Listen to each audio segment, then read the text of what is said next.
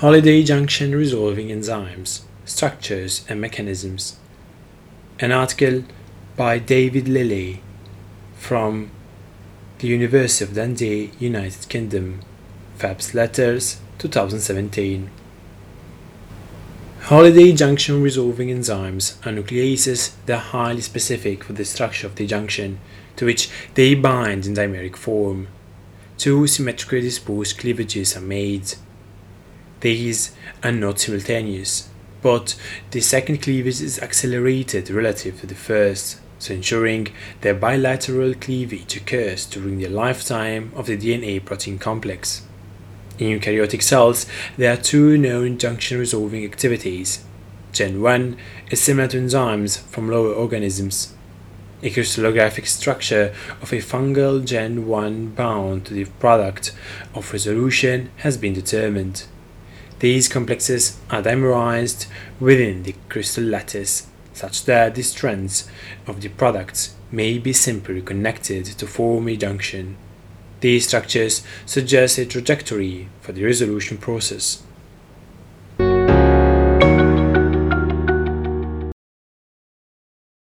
Holiday junctions and their processing. Holiday junctions are DNA branch points in which four helices are covalently connected by the exchange of strands. They can be generated by strand invasion into a double helix and by the reversal of a fork, and thus they are central intermediates in genetic recombination, the repair of double-strand DNA breaks, and the processing of blocked replication forks. They must be processed back into duplex DNA species, and this can occur in a variety of ways. The most widespread is by the action of junction resolving enzymes, nucleases that are selective for branched DNA. Such resolution activities have been isolated from a wide range of organisms and viruses. In eukaryotes, there is an important alternative to resolution called dissolution, in which junctions are pushed along by the Bloom's helicase and then decatenated by topoisomerase. In the presence of metal ions but the absence of proteins, the four-way junction falls by pairwise coaxial stacking by hexagonal arms to adopt the right-handed stacked X structure. In one of the two stacking conformers, they interconvert in solution. The stacked X structure has been confirmed by X-ray crystallography. However, the binding of junction resolving enzymes invariably results in a major distortion of the structure, and this is probably very important in the resolution process.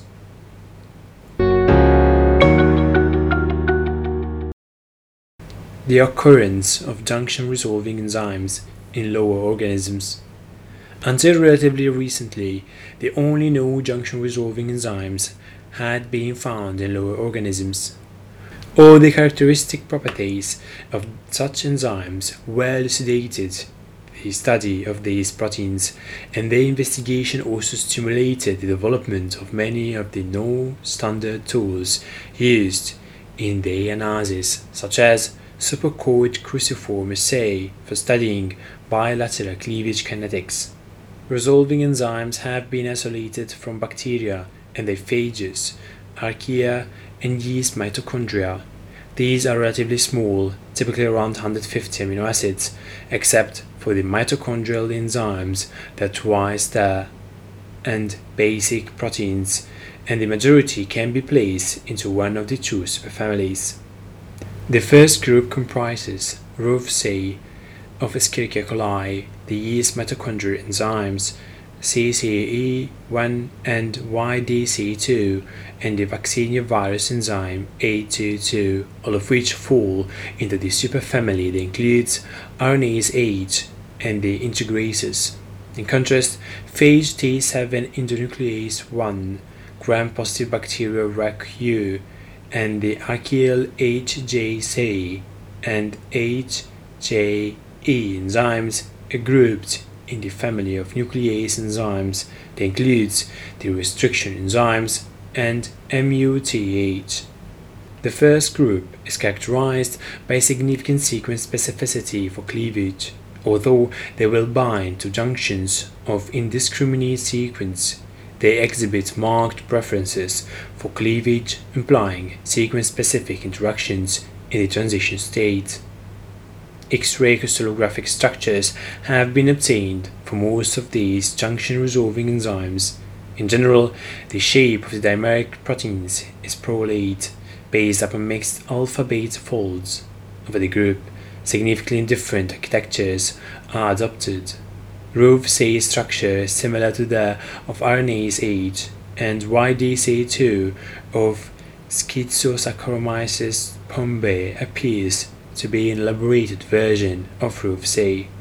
In contrast, the structures of T7 endonuclease 1, the archaeal junction resolving enzyme HJC and HJE, and RAC-U of the gram-positive bacteria are evidently related to those of the restriction enzymes.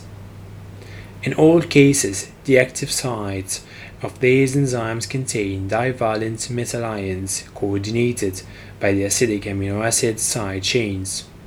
Single metal ions have been shown to be found in the active sites of T4 endonuclease 7, YDC2, and RAC-U, while 2 ions have been observed in that of T7 endonuclease 1. The structures of 2 enzymes of phage origins have been determined for the complex of a dimer bound to a DNA junction. These structures are quite unlike. T4 endonuclease 7 presents a flat S-shaped surface to which the junction binds in a flat, open H-shaped conformation. In the complex with T7 endonuclease 1, the junction retains a pairwise coaxial alignment of arms, although base stacking is interrupted at the center. The enzyme binds the junction of the major groove side, intercalating with each phosphate of both continuous strengths over 8 nucleosides. Formation of the endonuclease 1 dimer creates 2 hemicylindral clefts, each 30 Armstrong long, that are mutually perpendicular, and the DNA arms abound along the length of these basic channels. The enzyme selects for a DNA structure that can adopt the geometry of the junction where the 2 axes are almost perpendicular to each other.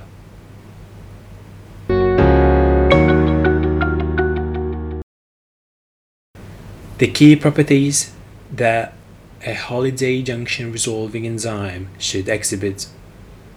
It is self-evident that a junction resolving enzyme must be able to bind highly selectively to a 4-way helical junction and produce symmetrically paired bilateral cleavages. It has been long known that the phase enzymes bind to DNA junctions in dimeric form with at least 1,000-fold greater affinity than for a duplex of the same sequence. The affinity for junctions is typically around nanomolar for most of these enzymes. While these properties are clearly essential, we know nothing about how these enzymes find DNA junctions in the crowded and complex milieu of the cell. It seems probable that the enzyme would bind to duplex DNA and slide or hop along it until it finds a junction in order to reduce the dimensionality of the search. Upon encountering a junction, the great affinity would keep it in place, but there are no experimental data that currently address this. Although it has been demonstrated unequivocally that the active form of a resolving structure bound to a 4-way junction is a dimer, the monomer-dimer equilibrium in solution in the absence of a junction varies widely in affinity and rate of association. In order to resolve a junction into duplex species, 2 phosphodiester linkages must be hydrolyzed. Upon binding to the junction, DNA strands must enter the active sites of the dimer and be cleaved. This can occur 5' or 3' to the point of strand exchange, and the distance is not critical, but must be the same for both sides. That is, the cleavage sides must be symmetrically disposed. Moreover, it is important that the cleavages are coordinated in some manner such that both are made before the enzyme dissociates. Otherwise, a unilaterally cleaved junction will result that is likely to be toxic to the cell. This is discussed further in the following section.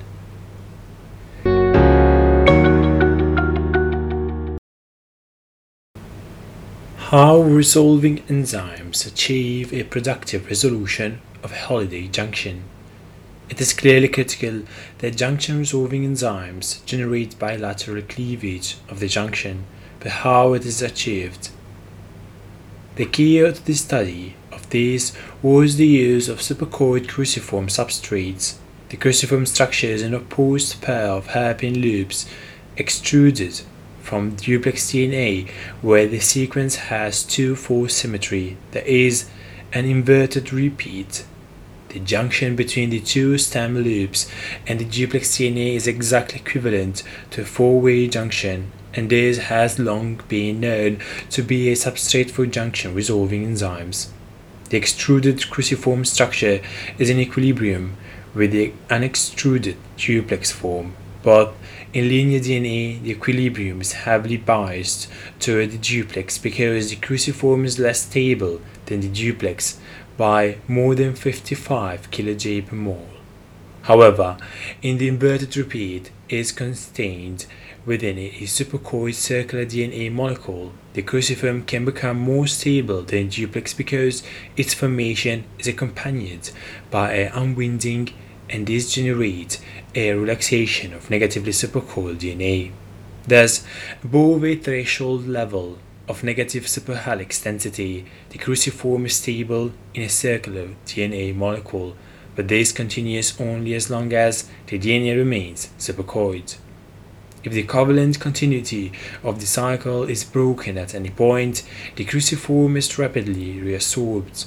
Thus, if an enzyme makes a single cleavage in the DNA, the cruciform can only remain extruded if it is preserved by the DNA-protein interactions in the complex. If the protein dissociates before cleavage of the second strand occurs, the supercoiling will be released and the cruciform is reabsorbed. At that point, no substrate remains for a second cleavage reaction. What remains then is a circular DNA molecule containing a nick. On the other hand, if the enzyme makes bilateral cleavage within the lifetime of the complex, the circular DNA becomes linearized. Nicked, linear, and supercoiled DNA forms a plasmid DNA are well separated by electrophoresis in an agarose gel, so it's a simple method to distinguish unilateral and bilateral cleavage. It was found that resolving enzymes convert supercoiled plasmid DNA containing a cruciform into a linear product, indicative of bilateral cleavage.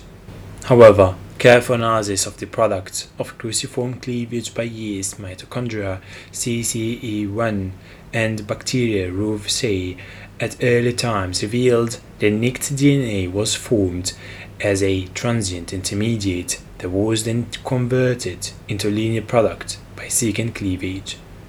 This indicated that the two cleavages were not necessarily simultaneous, but that the second cleavage must occur within the lifetime of the complex, so that the cruciform was not reabsorbed by release of negative supercoiling. The data were fitted to a kinetic model of sequential cleavage, whereupon it emerged that the second cleavage was accelerated by tenfold or hundredfold relative to the first for CCE1 and ROVC, respectively. It is this acceleration that ensures productive resolution because the second cleavage follows hard on the heels of the first, and it is likely to result from the release of strain in the complex following the cleavage of the first strand. Similar results were found for other junction resolving enzymes, including the eukaryotic Gen1, as we shall see shortly.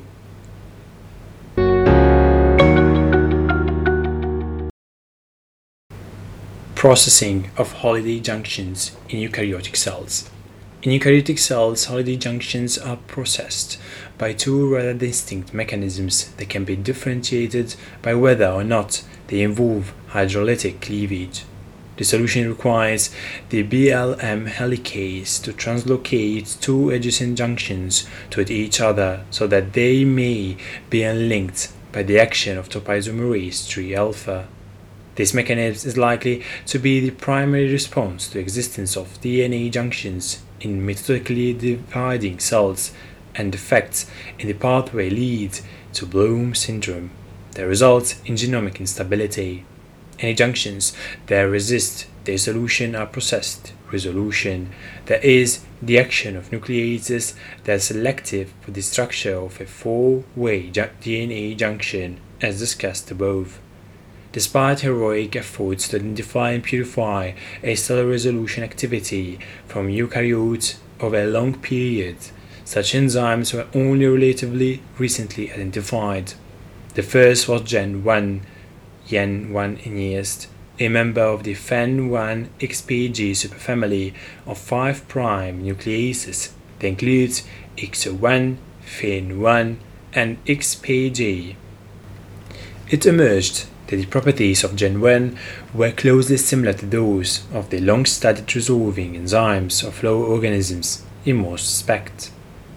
The second activity identified in eukaryotes was a considerably more elaborate apparatus comprising a number of different proteins that includes two nucleases acting together as a complex. The nuclease making the initial cleavage within the junction is the nuclease SLX1.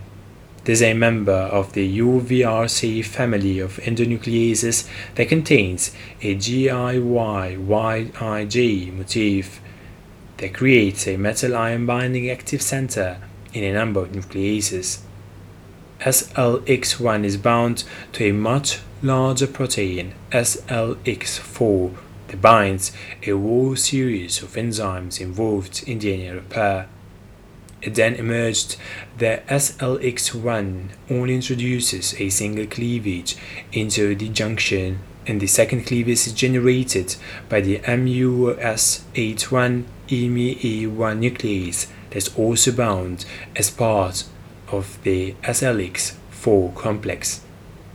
MUS81 had been studied earlier and had biochemical properties like those of a flap endonuclease, but the functional junction resolving enzyme is the SLX1 SLX4 MUS81 EME1 complex. Gen1 and SLX4 are synthetically lethal in human cells due to dysfunctional mitosis resulting from unprocessed junctions. Therefore, it seems there is some redundancy in resolution capacity, but it is essential that one of the two systems is functional. Expression of human Gen1 restores the meiotic phenotype of MUS81 delta fission yeast, and persistent DNA junctions in meiotic yeast can be resolved by Yen1. West and co-workers have shown that Gen1 activity is regulated through its compartmentalization in the cell.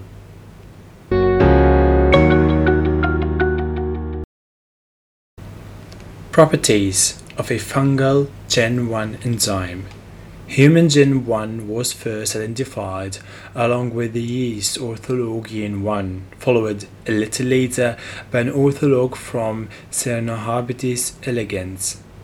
West and co-workers characterized the cleavage of junction species by human Gen1. However, the human Gen1 was subject to aggregation on DNA such that no discrete complex of Gen1 bound to a DNA junction could be observed in the absence of competitor DNA, although more discrete binding was demonstrated in the presence of poly-Di, poly-DC. We also found that human Gen1 formed multiple complexes with four-way DNA junctions, so that a proper biophysical or structural study of the interaction was not possible. We therefore searched for a Gen1 ortholog with properties more amenable to quantitative biophysical analysis. and turned to the thermophilic fungi as a possible source. Thermostable proteins are frequently better behaved than their mesophilic equivalents. Using bioinformatic analysis, we identified all the FEN1-XPG superfamily orthologs in the species, including gen 1. Alignment of the protein sequence of the putative gene 1 from Cenothorium thermophilum with that of the flap endonuclease FEN1 showed that there were 7 strongly conserved acidic amino acids in common that corresponded to metal ion binding residues in the active side of FEN1. We expressed and purified gen 1 from C. thermophilum as an N-terminal 1487 amino acid fragment by construction of a synthetic gene with optimized codon usage for E. coli.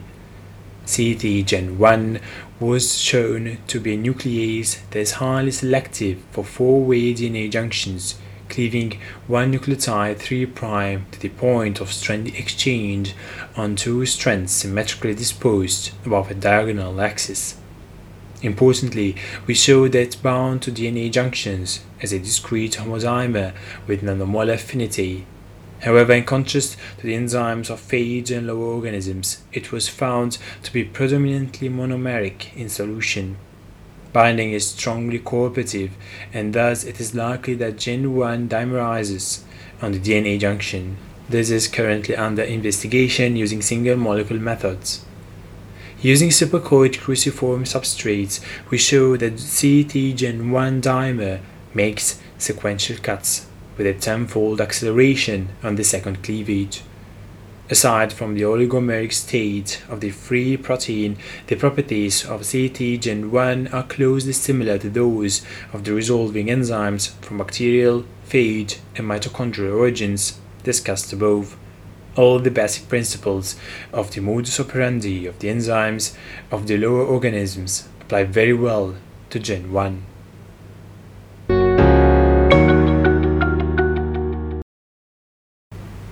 The structure of CT gen 1. Wild-type CT gen 1 was mixed with a DNA junction in the presence of 2 millimolar magnesium chloride and allowed to crystallize. Crystals of CT gen 1 in complex with a DNA junction were obtained in diffraction phase by single wavelength anomalous dispersion using selenomethionine substituted CT gen 1. The structure was solved to a resolution of 2.5 Armstrong. In addition, the structure was solved after soaking with manganese ions. Under the conditions of crystallization, the CT gen 1 was active, and thus a product complex resulted as a functional unit in the crystal. This was one of the 2 possible products corresponding to just 2 of the arms of the junction, comprising 1 full-length strand of 13 nucleotides and 2 short strands of 14 and 16 nucleotides. The axes of the 2 arms of the product are approximately perpendicular, and the trajectory of the DNA is closely similar to that of a DNA flap bound to FEN1. The CT gen 1 monomer approximates to hemiellipsoid of 80-30-30 Armstrong, broadened at one end to 40 Armstrong. The main section of the protein centers around the central 7th strand mixed beta shade that is flanked on both sides by alpha helicase. The connectivity of helices and sheets is generally very similar to that observed in the FEN1 family members. However, CT gen 1 lacks the helical arc that selects the single-stranded flap of the DNA substrate in FEN1. The C-terminal wider end of CT gen 1 contains a 3-strand antiparallel beta sheet and 4 alpha helices with no counterpart in the order FEN1-XPG family members. The structure is similar to a series of chromodomain proteins. This has also been noted in human gen 1 studied as a non-specific complex bound to DNA. The structure of the CT gen 1 monomer provides a basic flat face on which the DNA binds. Examination of the electrostatic surface reveals a shrinking DNA binding path whereby each point of contact with the ribose phosphate backbone of DNA has electropositive paths. There are no base-specific contacts consistent with binding that lacks any sequence specificity. More than one turn of helix from both arms is bound to the protein, with the extra C-terminal domain of CT Gen 1 allowing an increased length of DNA to be bound compared to FEN1. Altogether, the bound DNA buries a surface area of almost 1,400 Armstrong square. The active site of CT Gen 1 is strongly electronegative, containing 6 conserved acidic amino acids that bind to divalent cations. The 5' end of the 3' strand generated by nucleolytic cleavage is directed into the active center. The active site conforms to the standard 2-metal ion model of phosphoryl transfer reactions, where the metal ions position the reactants, activate nucleophilic water molecule, and stabilize the anionic transition state.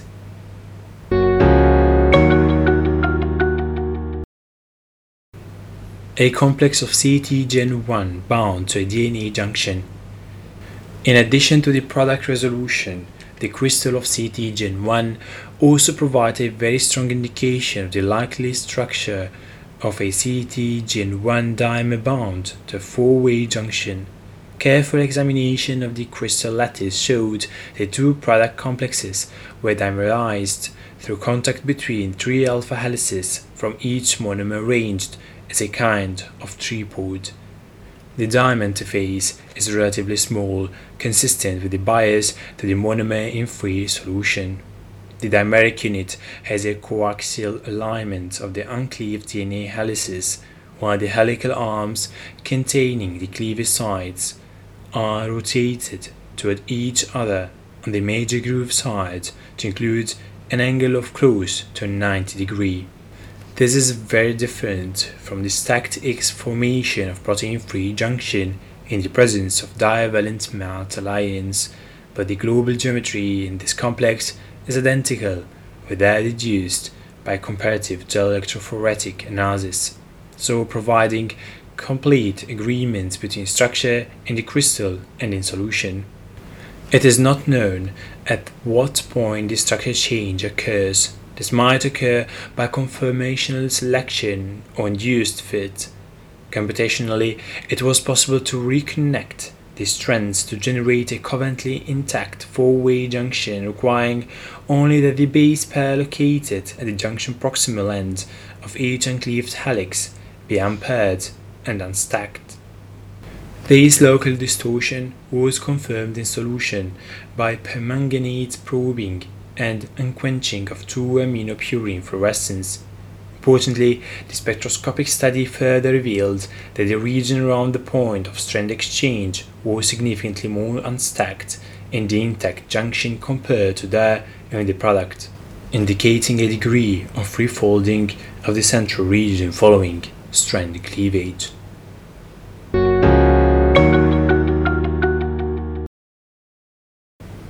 Progress toward the trajectory of the resolution process. We are now in a position to fill in some structure detail for this scheme shown in Figure 1 as it applies to Gen 1. First, we found out that in free solution, CT Gen 1 exists mainly in monomeric form, and therefore most probably assembles as a dimer in the course of binding to 4-way DNA junction. Gen 1 binds selectively to DNA junction with nanomolar affinity, and in doing so, both radical changes the global disposition of the arms and opens the center, leading to a strained conformation.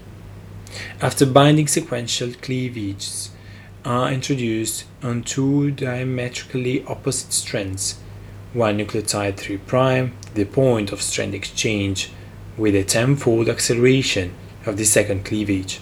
Although this requires more in-depth study, particularly using experiments at the single molecule level, it seems quite probable that relaxation of a strained structure in the intact junction complex is relieved upon introducing the first cleavage, and this accelerates the cleavage at the second site.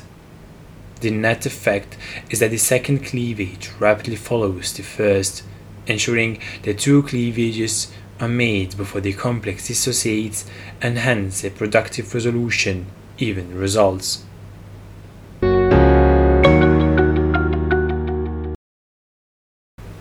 Conclusion. We see that as a class, the Holliday junction resolving enzymes are fundamental characteristics in common. They must bind selectively with high affinity to four-way DNA junctions in dimeric form and introduce two symmetrically disposed hydrolytic cleavages of the phosphodiester backbone. Although the resolving enzymes are strongly selective for the structure of the junction, paradoxically, in all cases binding brings about major changes to the DNA structure. Thus, these enzymes recognize the structure of the distal junction. This is likely to be critical in their function. It is important that bilateral cleavage is completed before dissociation of the protein junction complex, and is achieved by acceleration of the second cleavage. This increase in the rate of strand cleavage is likely achieved due to the release in structure strain after the first cleavage. Eukaryotic gene 1 exhibits all these properties, and we see the structure basis for much of these.